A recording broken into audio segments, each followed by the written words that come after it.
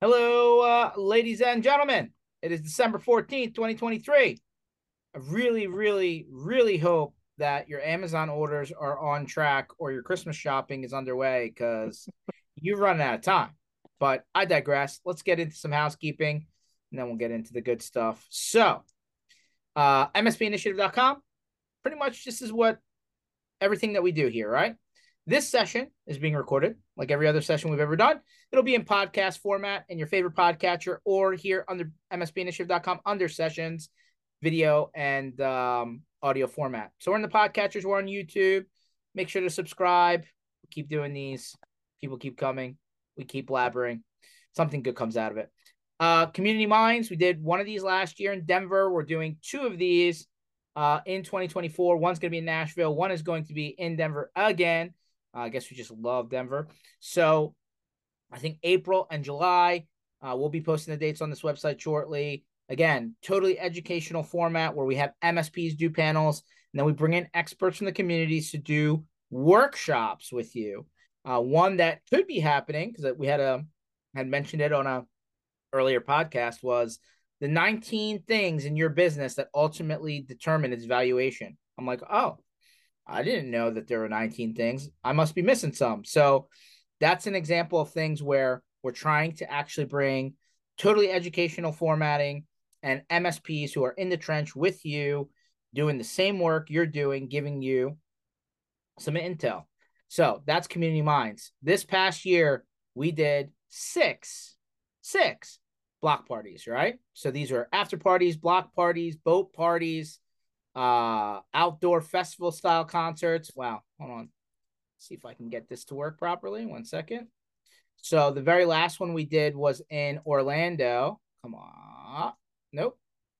Nope. Oh, got it. Okay. The last one we did was in Orlando at IT Nation. We brought in Better Than Ezra, Sugar Ray Tonic. The year before we brought in All American Rejects. We do not bring in this radio recognizable band format for every single one that we do. There's different sizes, different events. I think we're going to have plenty of these planned for next year. We're in the middle of snapping these all together. We're excited for these, right? They're for the community. We hope that you have a good time because they're for you. So stay tuned. 2024 block parties looks like they're going to be put up here at some point. We have some community offers. These are just hookups from vendors in the industry trying to give you deals. Industry calendar as well. I've seen the Excel version of this. It will be my guru underneath the hood, Jen, will be updating this on our website shortly, so you can see all 300 plus possible dates of everything that you could do. You should just ask our friends at ThreatLocker. I think they do 50 events a month on their own. So that means they find plenty of events to go to, even outside of the MSP bubble. That being said, that is all of our housekeeping. We got it out of the way. Our guest for today's show is Nick from ThreatLocker. How you doing today, Nick? Doing all right. How are you? Hey, another day, another adventure, my friend. The first thing I wanted to point out was, man, I think you guys gave out like 5 or 6 cars this year. Are you including the employee one we just gave away? I didn't even know about that one. I know you guys were fond of Teslas early on, but the Mustang Mach E blue kind of car that you were giving away, at least on the outside, pretty slick looking. I love the vibe there. But man, you were giving away cars like candies this year.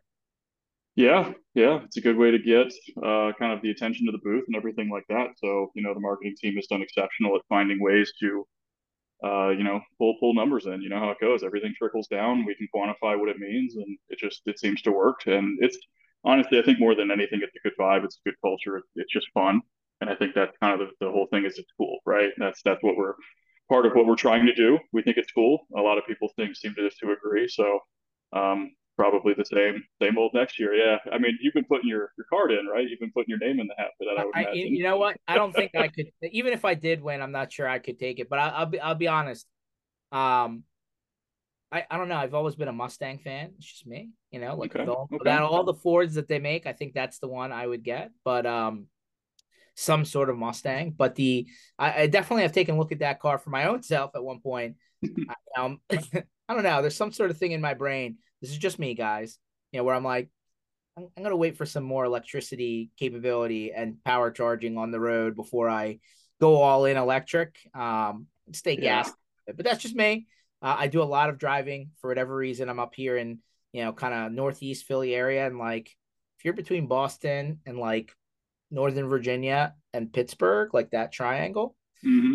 just drive. Like everyone's like, you take the train. I'm like, I don't think I've taken the train like even 10 times in my entire life. Look, really? I'm like, yeah, you just get in your car and go. They're like, that's a lot of driving. And I'm like, but it's easy. And like, you just turn on sports radio and put the gas down. Like, it's not a big deal. That makes sense. Yeah, but hey, we all know what's coming. Technology is never ending. It is constantly moving forward. And the electric car thing is here for sure. If you're going to drive in style. Why not? Uh, Exactly. there you go. Who won the? Can we share? Who won the employee Oh car? yeah, we posted it on our Facebook or LinkedIn, stuff like that. It's actually very proud to say it's a person from my team that moved over to our infrastructure team recently. He was one of my tier threes. He was the team lead, Blake Burton. He's just one of those people that whenever he won it, we were all outside. Everybody looked over at me, people that were around me at least, and go, "Man, he deserves it every single time. He's 12 hours a day. He's working hard. Everything you throw at him, he just does it with a smile. And he's the most even keeled person I've probably met within my team that I've hired. Moved up the ranks, and now he's on the infrastructure side, just helping them out. So yeah, it was Blake. We're all super happy for him and proud of him. And then I think there's 13 or 14 other people that were in the running, and they all go on like a special trip because of it, because he won. But everybody else that was recognized as one of the top people that were voted for also goes on a trip. So pretty Hey, fun, and it's been happening every year. So I was gonna say. By the way, that's awesome. Number two, mm, pretty good consolation prize if you ask me. There was a yeah, time. There was a time in my earlier years here where I took a trip out with a couple of dudes, and we the whole point was to get on The Price is Right, and winning on Price is Right's exciting. The consolation prize from Price is Right isn't so exciting. So it's for me it was Cutco kitchen knives and a year supply of gourmet coffee that they ship to you every month, and I don't even drink coffee. Yeah, for whatever it's worth, I would say your consolation prize way better. Good good work to the people over at ThreatLocker for creating some cool experiences for the team. But I was I'm not even a news guy, Nick. And we'll get into your story in a second for anyone who doesn't know you, but I'm just gonna throw this mm, out. I don't even turn on the channels. I sometimes flip through, the feeds, mm, just see what's happening. But yeah, that's not even really on my regular to-do list. But I just couldn't help but notice in like the last 5 days or so that both the US and the UK put out reports saying that like critical infrastructure is kind of not in a good place from a technology standpoint, and that if there was a targeted, thing on like water supply or power grid or that kind of stuff, that they would be in trouble. And I'm like, okay. I was like, by the way, if I know that there's a glaring problem, why am I putting that in the news? But okay, I'll just zoom back from there. Um, like we all talk about cybersecurity in the sandbox MSP land, about, hey, these are the things that we should be doing, and like let's move the bar up a little bit, and let's make it harder for like the low hanging fruit and all this stuff. But like we don't think about water systems, we don't think about sewer systems, we don't, like, these are just things that we take for automatic: electricity, telephone towers, data, internet providers. But like they're from a 3,000 100,000 feet overview, not even 30,000 feet. If somebody wants to create mass havoc, that's where they're going to go, right? So I was starting to think to myself, and I'm like, well, number one, somebody should probably start thinking about this and not just go on the news and say that there's a problem. I was like, but number two, are their challenges the same challenges as our challenges? And I started thinking about this, and I'm like, there's basic blocking and tackling. There's like the training people on what's good and what's bad. I was like, but I feel like some of the same things we are doing in MSP land it's basically the same as what they should be doing, right? Like, I'm sure there's a couple extra precautions that could be taken, but in all, the cybersecurity issue pretty much applies to everyone everywhere. Like it's I hate to go too wide on it, but like it's they're kind of putting it out there in the news. Hey, we're in trouble. Well, why aren't you guys at the big company level paying the same attention as we are trying to at the smaller company level? What do you think? Yeah, absolutely. I mean, yeah, the issue is really, people, right? We protect end users from hackers, but hackers are intelligent people. It's a business. Their operations, their funding, there's backing. There's a lot that goes on there. We highlight a lot of that through Zero Trust World with the different things that we do and the sessions that we have and try to show people. But we're working with IT professionals, right? So I think you're correct. There's a broader issue everywhere, and it's really just about people clicking on things, doing things wrong, downloading things, really not keeping things nice, right? Keeping things secure. There's really no focus for it. So, I mean, to your point, even this happened. Somebody attacked Pinellas County. I think it was about 2 years ago, and they raised one of the levels of something. I don't think it was like potassium or something like that. They raised it to a level that would have actually killed people if it had gotten through. The reason they found out, and this is troubling, is because the person working the machine saw his mouth moving. I think they used some sort of connection, whatever it was that they used, any of the connection tools that they could have used. Someone just let it run, right? And somebody clicked on it, they let him in somehow, and the guy saw his mouth move, and that was it. And they were probably a day or two away from people actually getting hurt. So the physical infrastructure of things that are controlled by archaic systems that have no security are very much an issue. You're 100% right about that. And I think it's just a matter of time before something large enough happens where then laws get passed and things get put in place and things like that. So zero trust, I think, is really the only way to start doing that, to start implementing that. Now, that's zero trust doesn't just mean allow this, don't allow anything else. It means security awareness training. You have to prep your people. Again, I think it's more about people than anything. But it is a larger issue, and I think it just really comes down to people training and then giving them the least privilege possible more than anything. But we're not there yet, I don't think. But I think we're going to get there if something happens a lot quicker than if not. No, I mean, listen, I hate to get negative, but to your point, right? Like, I'll give you a quick story. I grew up on a pretty residential road in the suburb of Philadelphia, and like there was an intersection, like one house over from where I live, and like one direction had a stop sign and one direction didn't.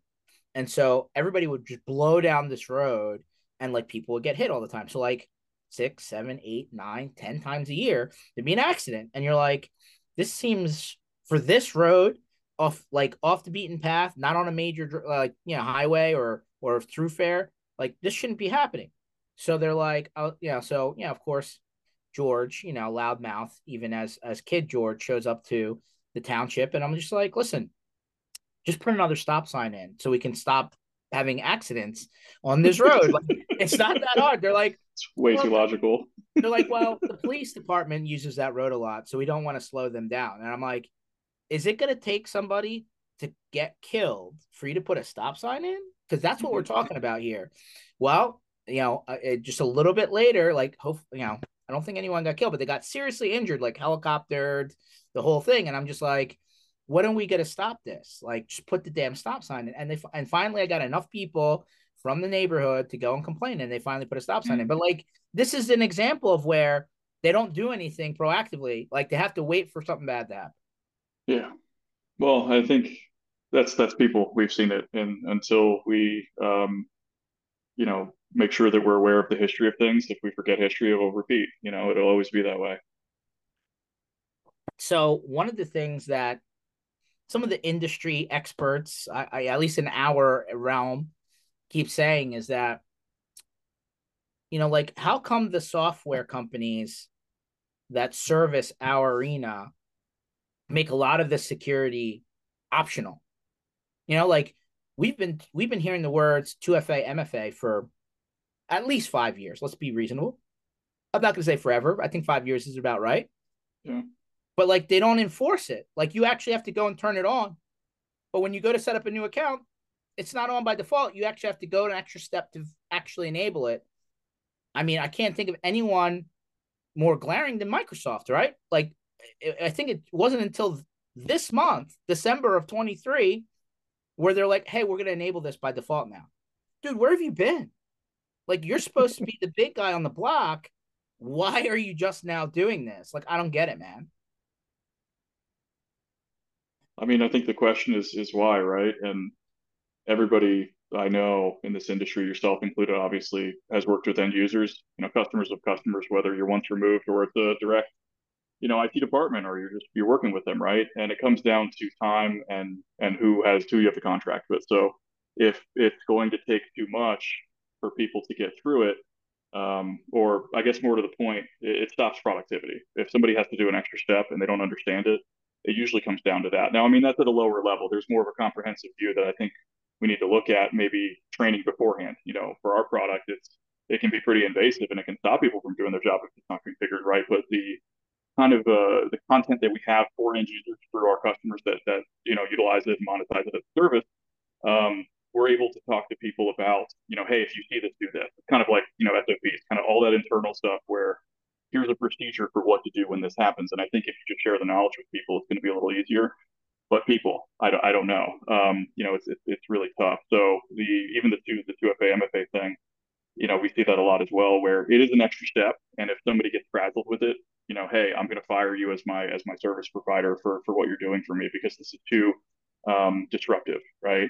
So I think there's a balance between that, and I think everybody that is either listening, and yourself included, obviously being on this, you know that pain. You've been there before, where you have to dance that line with a customer and say, hey, I really think that this is the best thing for you, and we're going to do what we can proactively, but there will be some speed bumps that we have to go over, but there won't be a wall. We'll always get around it.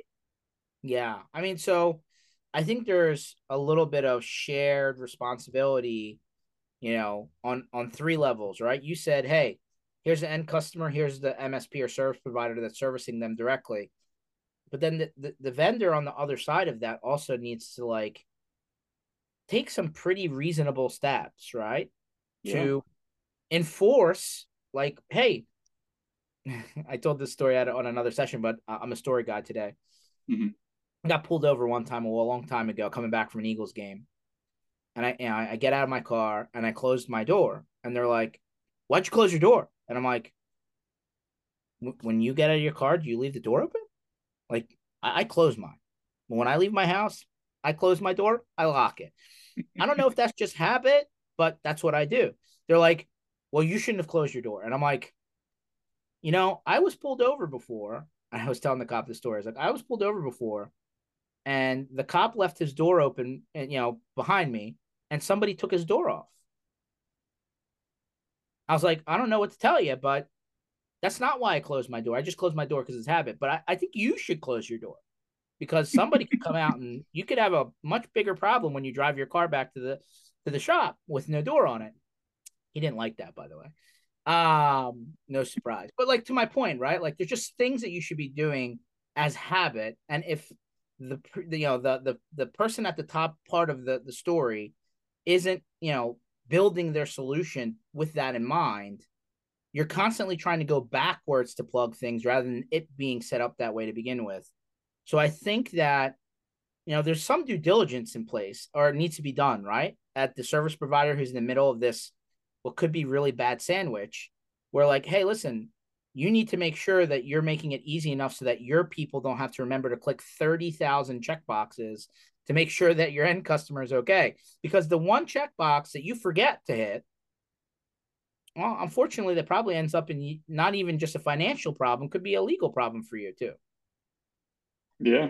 No, you're right about that. I think we've seen success with the vendors in the market, that in the industry, that are, because a lot of the businesses that we all interact with, you and I, the people that are probably listening, the way that we've all worked with vendors in the past, because I in my start in this industry started as an MSP, with selling to enterprises and doing that. And there's a lot more success in the proactive outreach to the end user, right? To the twice removed person from the product, service, or otherwise. And we've seen a lot of success with the businesses that are enabling their customers to enable their customers. And it's like what you're saying. There's a lot of proactive um, process, procedure, and outreach that needs to happen. And I think we've seen success with the customers to do that.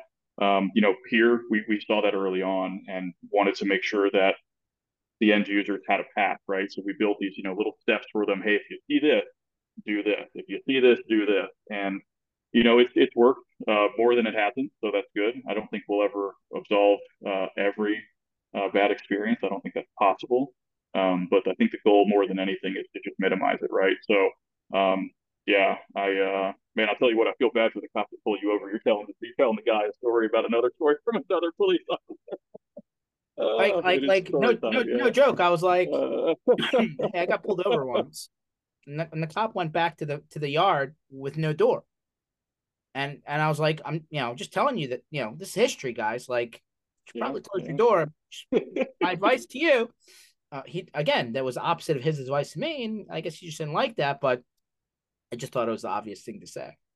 Yeah, no, you should always use logic. I love that because you're not always going to get a good response. But if you speak from logic, I think you'll be better off than not. So good for Yeah, you. I've been given Fight the plenty of good fight. advice. I've been given plenty of advice over the years to just say nothing, but I digress. I couldn't help myself. I was Hmm. very, very interested in why the car doors being closed were so important. Actually, it not too long after they asked me if they could search my car, Hmm. and I was like, no. And they're like, well, what are you hiding? And I'm like, I'm not hiding anything. You want to bring the dogs? Bring the dogs. You want to get a warrant? Get a warrant. But if you give me a hard time, I think you should have to work for it. He didn't like that one either. And that's when I was given the advice, just don't say anything. But okay, it's fine. Yeah, There's plenty of those stories, by the way. TSA security stories, George getting pulled over stories. we'll do I, another one on that. I got some I got TSA so much stories for you material. too. So much material, so much material. Um, so zooming out, right? Like I think there is a little bit of cyber security fatigue, so much so that when the AI marketing started coming out this year, everyone's like, oh, what's this over here? And it's like, yeah, I've seen this, right? Every 3, 4, 5 years, the next thing shows up, right? First it was cloud, right? Then it was cybersecurity. Now it's AI, right? Like, Mhm. okay, cool. I'm all for. I mean, I think a lot of us got into this industry because it's pretty cool stuff, and like, we love to see the evolution, and like, we're all geeked out on it. But here's the reality, right? You know, as much as this stuff continues to happen and grow, the plumbing, the fundamentals, the base foundational stuff still needs to happen, right? Like part part of your cybersecurity strategy should be backups, right? If you stop doing backups because you're too busy over here, that's a problem, right? Or part of your cybersecurity strategy should be, hey, I'm going to limit access to your point, the concept of zero trust, which was a relatively newer part of the whole cybersecurity marketing aspect, right? But I mean, what zero trust was, I feel like Nick, it kind of got abused, right? For about 6 months, every time I turned around a corner, I saw the word zero trust, and I'm like, your company doesn't even do anything with this. Why are you marketing zero trust? So, like, could you just boil it down to the basics? What is it, and why do people get confused every time somebody says zero trust? Because it doesn't seem like everybody's using the same definition. My understanding of it from being here, right? Because before this company, it wasn't, I've been here over 3 years now. It wasn't a thing. It wasn't out there. But this year was February was like, yeah, I think about ChatGPT. That's all it was. All I heard about was, oh, just get, put it in ChatGPT, put it in, just do this, see what happens with this. Okay. So for me, coming into seeing us on rise up through the years, and then seeing everything around us, all the stuff orbiting around the industry, coming into Zero Trust, reading their website, understanding the brochures. Um, I think you made a fair point that it was a lot of it was just kind of on the surface, right? If I'm understanding what you're saying, I think a lot of it was. So the least privilege possible. Realistically, allow the things that you need, and everything else is denied. I mean, that's the meat of it. It just really is. Zero trust is not trusting everything. So you have what you need. You allow that to do what it needs to do. You allow updates as you need. You allow certain things. But why does Outlook need access to PowerShell for an end user? It just doesn't. Don't trust it. There's no point because Windows, Okay, when it was time out, created, yeah, time out. yeah, yeah. I got you. But how many times did you run as an MSP, right? You were an MSP, I was an MSP. How many times do you run into an application that says, "Oh, you need local admin rights to run," right? QuickBooks All the alone, time. just to update it. Yeah, absolutely. All the time. So Yeah. like when you couple that situation, right? And I don't know if that's just lazy programming or what, but it's just how the way that particular program always ran. Hmm. Then you add in the very real and scary topic of supply chain, right? Like Hmm. some Hmm. component that was used to build this application, got compromised, and then you updated, and then all of a sudden, all the crap ran downhill, and you were the person sitting there. Like what happens in that situation? Because at that point, the end user is probably the last one to know, right? Like, Yeah, yeah. Well, we saw that, was it 2021 with the RMM breach, where there was a supply chain issue. It was through an update. I think it was on-prem instances that had the issue. Um, there's ways to stop that because there's unique things that happen outside of what's already been trusted and known that, something like ThreatLocker obviously would see. Now, I'm not trying to boast about the company. More or less, this is the only product I know that works the way that it does. I don't know a lot of the zero trust competition because what I've read into, there's not a lot under the surface. There's privilege access, there's administrative rights, there's things like that. But when I was in sales here, even I talked to a lot of different customers that had breaches from admins that like something from an email. So, supply chain or not, you have admins that are just the same people as anybody else. They do the same security awareness training, they do the same everything. So that's kind of where we come to real zero trust is understanding how the application works, what it needs to reach out to for updates, the different hashes, the paths, the versions that change, all these different things that happen that are absolutely an animal to stay on top of. But it's things are not absolute. There's always going to be something that gets around something. There's always going to be a smarter hacker. There's always going to be something that happens. So I think it's just inevitable, and we have to adapt. But realistically, I don't think there's going to be something at some point that just gets past everything. I don't know what it is. I don't know when it's going to happen. But even our owner says, one day something will happen. One day somebody will get around to everything. It's just not going to make a difference at some point. Um, but yeah, the supply chain thing is always in the back of our head. It's always looming over everybody. If they don't have the infrastructure and the security in place based on what's going in and out of the network, then something's going to happen, and it's just a matter of time. yeah, I mean, there's definitely there's definitely a lot more attention to this topic Hmm. because things have happened, and and it just seems to continue, right?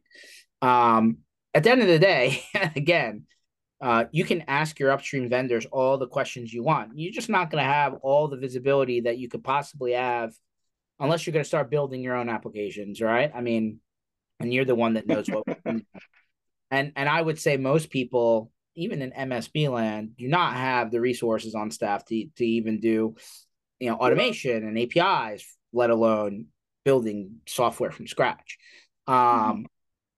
So I guess your point is, or part of the concept of zero trust, along with what you're saying, is, hey, you need to build in some alarms, some safety nets, and some roadblocks, so that in the event the next thing happens, because it's coming, it's not, like we'll see who's the victim.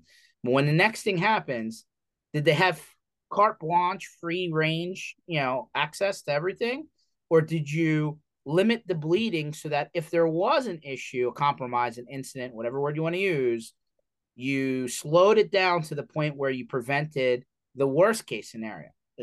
Am I following? Is that what it Yeah, is?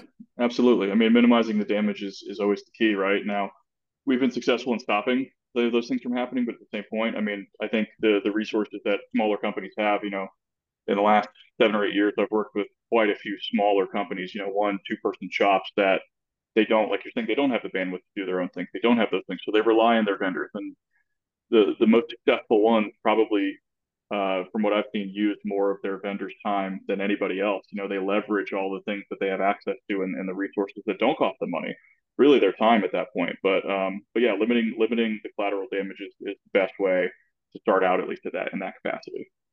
Yeah, I mean, I'll tell you this.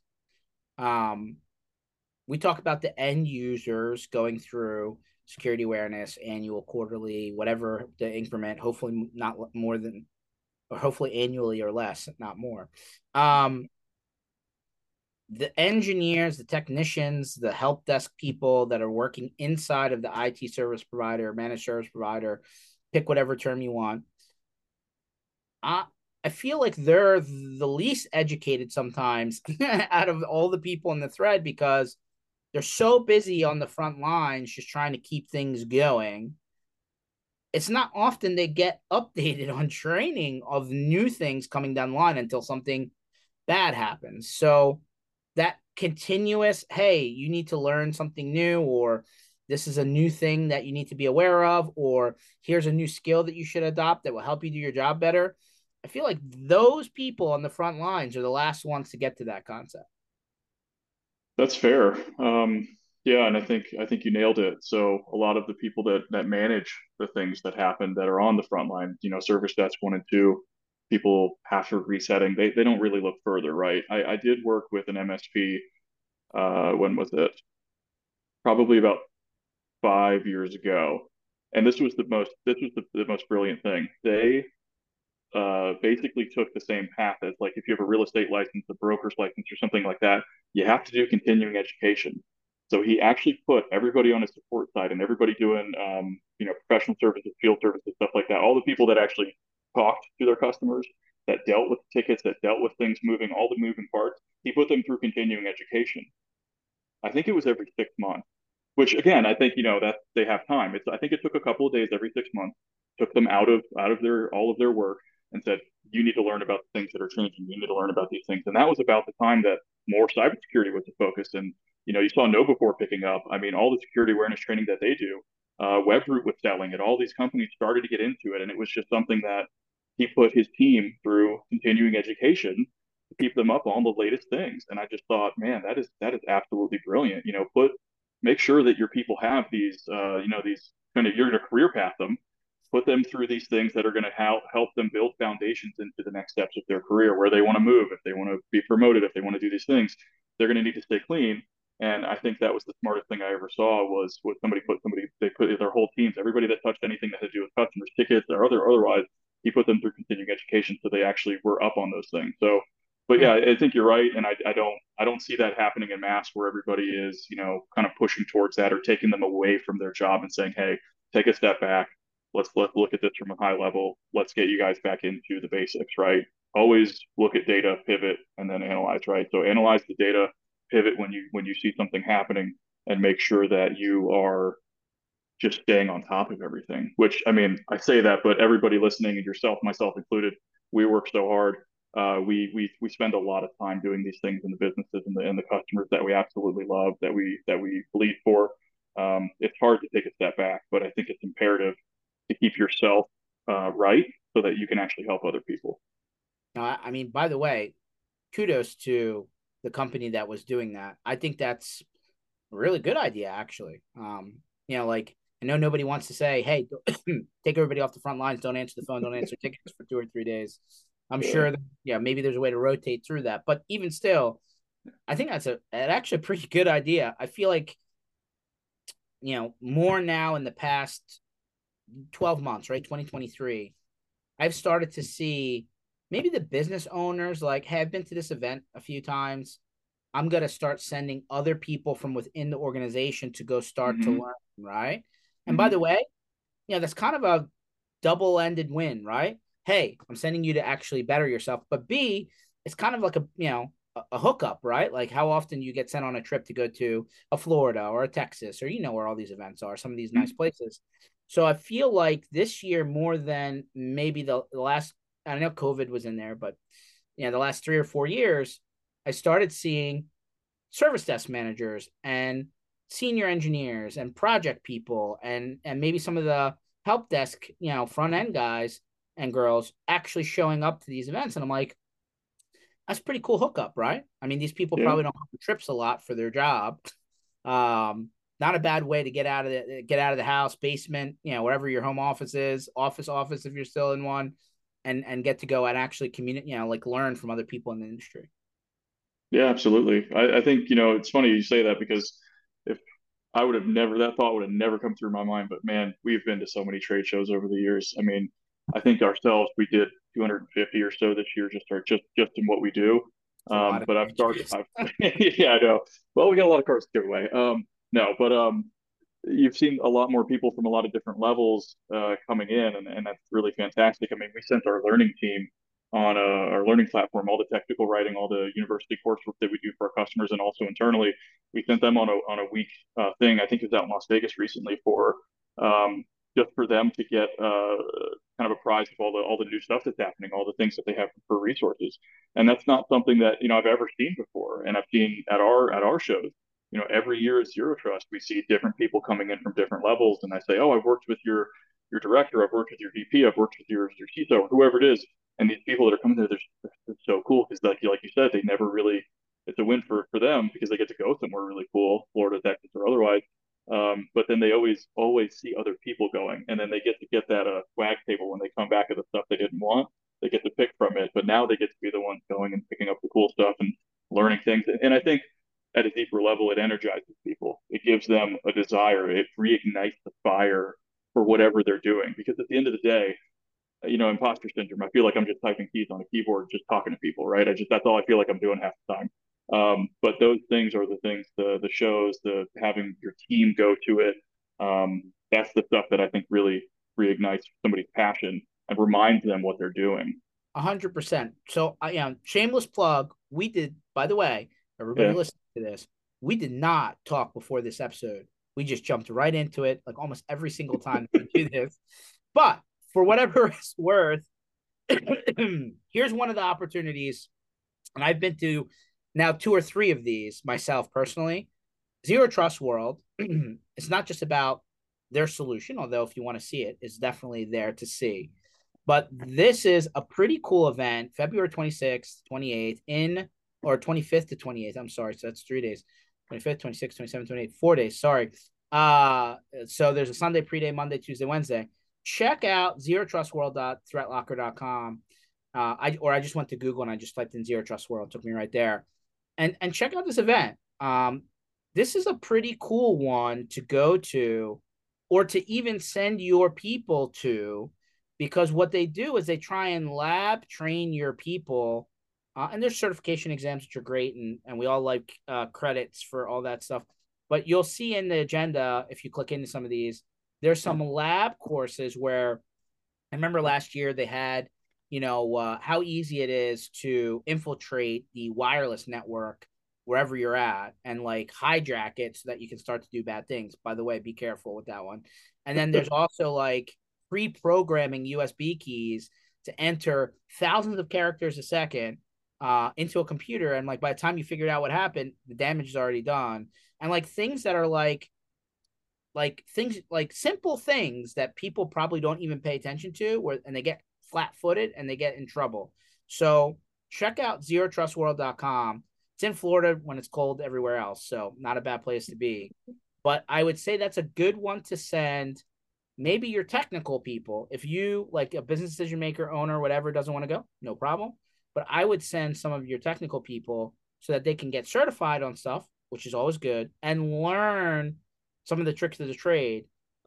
And and I know, Nick, that I don't know, best part of every event I've ever been to. This is the networking. I want to talk to other people that aren't talking at me per se, but that are like maybe doing what I'm doing somewhere else. And you talk shop and you learn stuff because they're in the trench, right? So I know there's ThreatLocker did 250 events last year on the road. There's more than 300 events here domestically in the U.S. you can go to next year. Take a look at that one. That might not be a bad one to try out. Absolutely. That's and I'll tell you guys right now, the point of the event, not the main point, but one of the main points the owner wants, that Danny always wants, is for it to be cool and for it to be really value for the technical people. So you nailed it. I think it's something that business owners obviously definitely can go to because, as we know, a lot of the business owners in our world came from the service desk, came from professional services, came from people that racked and stacked and plugged things in. You know what I mean? They're the people that worked with telephony gear back in the 90s, and all these old school people that know the grind, and that's why they're where they are, because they did that work, right? So it's really for everybody, but I think more than anything, we want it to be something that's valuable, that people leave, they've learned something. The rubber duckies, the USBs that you're talking about, those I think the most successful thing I've seen from the shows that we've done with just the stuff that we give out are those that our customers take to their end users and say, here's how I'm going to show you why you're not as secure, and here's why you need more security. They plug it into their computer, and they just show them exactly what happened. And they show them why they need that, why there's these gaping holes in everything that they do. So, I actually did it to my dentist the other month. They have all this stuff sitting there, and Dentrix and all these softwares that we've all kind of worked with and had to deal with and update. I plug something in, and this big gold flashes on their screen and it says deposit money into this Bitcoin account. I'm like, it's a joke, but you guys really need some help here. I don't want my information getting anywhere because every time I come in, you ask me for my damn social, you ask me for all these things. I don't want that. So it's pretty valuable. The hacking classes we've got, we always try to one up everything every year. So it's going to be fun. It's going to be really cool. And I think more than anything, it is for the technical people. Yes, please use it intelligently and smartly and not in an illegal way.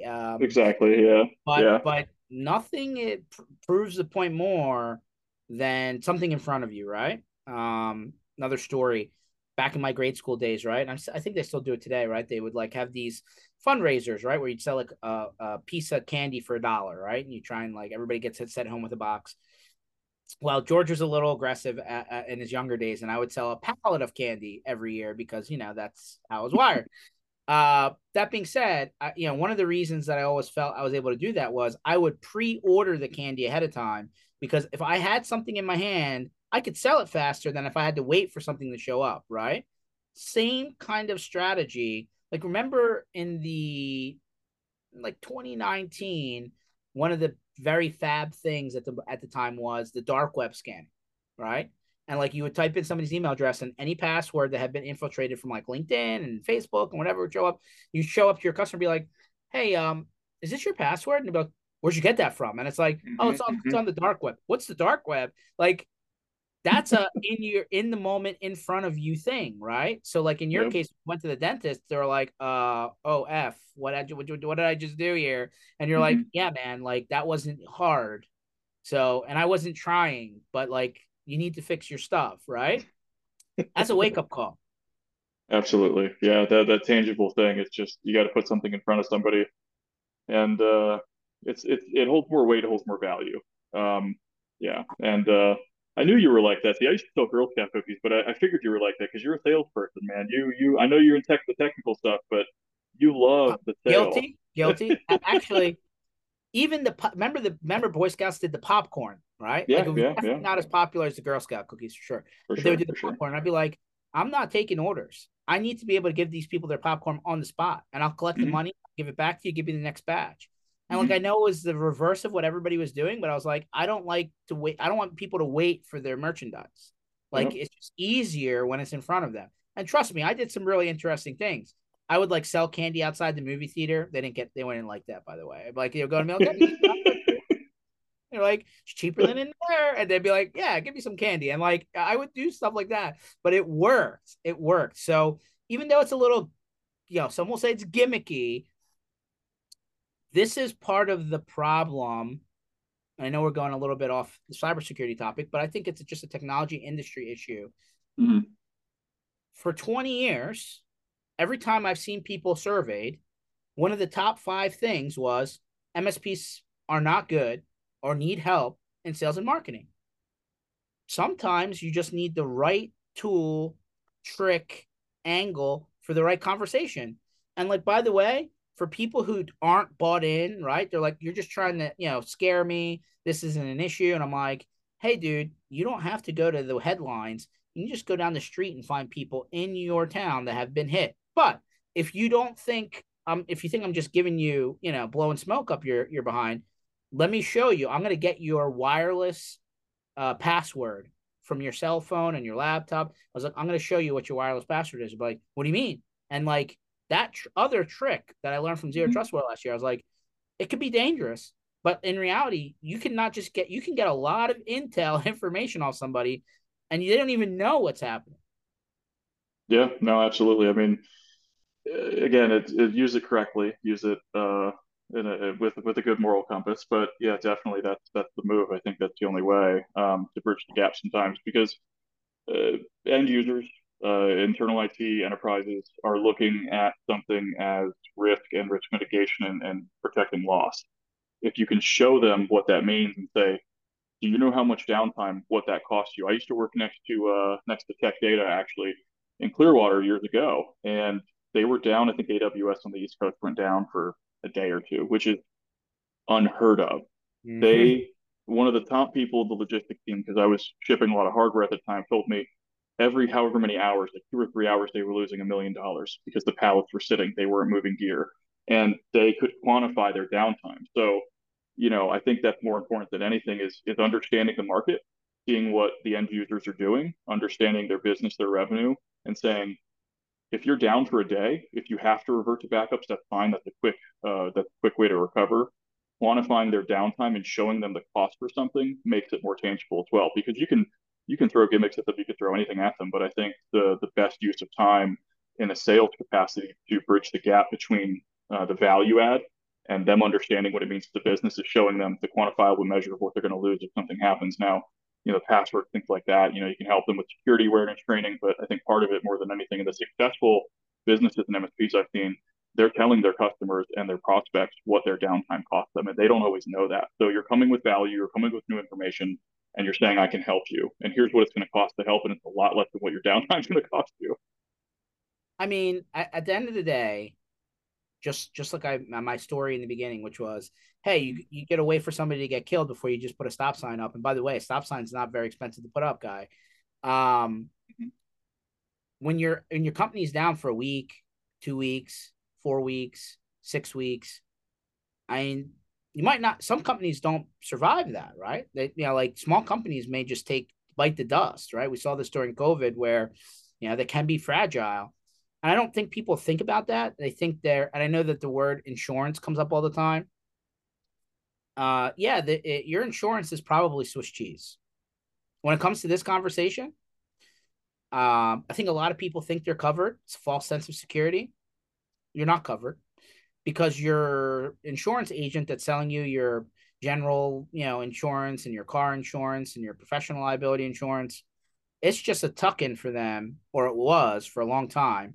And like when you actually have somebody competent read through it, you find out, um, if you go back and just ask scenarios to your insurance person, I think you're going to find out the answer is really no in a lot of cases. And it doesn't take much. It doesn't Yeah. take. No, and you're absolutely right. I think the underwriters that do the policies and look at the risk and everything, they're looking for ways to not cover a claim. And then when they find none of that, okay, it's covered, right? It's the opposite. Years ago, I was in the insurance industry, and that was, as an adjuster even. And I mean, you're looking mainly for reasons, and you're trained for reasons of why to find a way to not pay something. And a lot of people assume that, and they're not wrong. And yeah, it's definitely something that you don't have a lot of safety measures in place. So, if you want something done right, do it yourself. Get yourself in there, get your gloves on, get dirty, and just try to make it happen. Which a lot of the smaller MSPs are bootstrapping it. They're doing that. They can't afford these big policies, these millions of dollars of insurance. Um, but depending on the type of vendors that you can leverage, you know, um, leverage other people's time and money to protect yourself as much as you can. And I think the MSPs got the message even recently, within the last year or so, that if you are handed the check the boxes true or false from the insurance, from somebody's insurance company, and you are like, well, I'm gonna round up, right? You're almost there. I'm gonna say yes. That's not good, because that almost there could be the linchpin to the whole thing not being handled. So I think you gotta, like, number one, the MSP's got to be real careful, and I would round down. Hey, if it's not 100% true, the answer is false. You don't have it all turned on, right? You don't have it all set up. You don't have all of the right pieces in place. And by the way, if that means that your end customer's premium goes up by 5x, or they aren't able to even take it at all, then that's what it is. Like, don't put yourself in a compromised position as an IT services provider to be the guy, who they're going to point the finger at and say, well, like George filled that out, not me. And then they're going to go to you and they're going to say, why did you answer it this way? And now you're in a bad spot. And by the way, this is not a fictitious hypothetical thing. This is happening. This has happened. And by the way, it's going to be worse because I've seen the more recent ones where it says, please write who is the person completing this application and sign it. Yeah. Yeah, when you leave it up to somebody else and it's subjective, that gray area, you're going to lose every single time. I mean, we've had a lot of meetings lately here going through FedRAMP processes, and there's 176 pages on an Excel sheet of responsibility and who covers what, and that's hours and hours of meetings with C levels, with VPs, with everybody, and it's all about liability and who owns what, and that they don't leave anything to the gray area. But what you're saying, you're 100% right. If you leave that up and it's subjective, you're going to lose every single time. Yeah. So, I mean, at the end of the day, what's your best position, right? I mean, everybody's going to say, hey, I got phone calls, emails, postcards, packages coming in the mail, text messages of every security company solution product on the planet calling me, trying to sell me their solution. Why is ThreatLocker something that they should pay attention to in a what is, many people say, a very crowded, vertical cybersecurity? Every since a new thing pops up every day, why should they look at ThreatLocker as a service provider? That's a fair question. Off the top of my head, our business, our industry, there's a lot of intelligence. There's a lot of smart people. IT is not exactly for the weak, right? You have to have a strong backbone and you have to be able to talk to people about things that are just very much under the surface level. So I think that the MSP market are, they're people just like anybody else, but they're generally intelligent people. And I think they can see through what's on the surface. So why people should look at ThreatLocker? Because when you go through the POC, when you go through a trial, you're talking to our solutions engineers, you're talking to even the salespeople. Um, you can very quickly see that there is a lot more under the surface. There is real protection. Now, there's a lot to configure. There's quite a bit to go through. But at the same time, we guide you through every step. The content that we have for the end users helps you not spend time talking to them and working with them on cyber hero management. So the approvals come to us. You can offload that service desk cost. Um, we are built to help our customers be successful. And that is translated to every single facet of not only the proof of concept, but the actual ongoing management of it itself, right? So the sales engineers, I can't tell you how many companies, actually I can, every single one except for this one, where I've gone through vendor management and worked with, trials of customers. I either get to a different sales engineer or I don't have anybody after I purchase, right? Our solutions engineers are with you. I've had, when I was in sales, I sold quite a few licenses to a customer that deployed, I think it was like 6,000 licenses and secured them within 5 months. Now, they were a massive MSP that was extremely mature operationally, right? But they met with our sales engineer every week for 6 months. We made the time, we did that. So that doesn't cost anything. We spend the time with you. So I think that's all just kind of seen through the process of becoming a prospect into a customer here. Even from the support side, our escalation procedure, we're calling the CEO in the middle of the night, we're calling the CTO in the middle of the night if we can't fix something. Fortunately, it's not as often as it used to be. Things are working a bit better, but more than anything, I think it's worth a look because it's something that very quickly, when you do spend a little bit of time, you see that there is so much under the surface that is enabling our customers, MSPs, enterprises, larger enterprises, to offload some of the cost and time and translate operational procedures all the way down and help our customers be successful with just not spending as much time to manage everything. It's not a set it and forget it for sure. It's not nearly as easy as that, but there's so much enablement that we have and so much attention to detail that we have with our customers that I think it's very quickly worth it when you compare it to any other security product that we've seen. And I mean personally, for me, this is probably the only place I've really been able to drink the juice from. Right, I can see the results. I've had customers that are 3 years old that I sold when I was just over here, and then moving to support, seeing their success on that side where I can actually quantify the time they spend within our own portal. They're spending less and less time because we train our customers to be self-sufficient. Our chats, we haven't gone, we've probably 10 or 20x our customer base. We haven't gone more than 4x our tickets and support time utilization in the last probably almost 3 years. So it's more of a means to an end. Looking at the high level numbers, a lot of things flow into our customers spending less time overtime in the product because they're able to configure it and they're able to do that. So I think more to the point back to the beginning, once why people need to look at it is because there's a lot under the surface that really is substantial and really is something that can help them and help their customers. A lot of people tell us they can sleep at night because of it, and I think realistically that's just the proof's in the pudding. You can actually see the results when you go through the proof of concept. I think everybody should educate themselves on as many things as they can. Seems like this is a worthwhile, kick the tires, guys. I'm not telling you to take your credit card out, prove it, drink, proof's in the pudding, like you said. If you're going to spend some time to make sure that you have the right stuff out there. And by the way, you can't just do that once in a blue moon. It's got to be probably minimum annually. Probably need to reevaluate your stuff and make sure that you have the right things underneath the hood. Sounds like it's worthwhile, to kick the tire, see the trial, talk to them, see if this fits.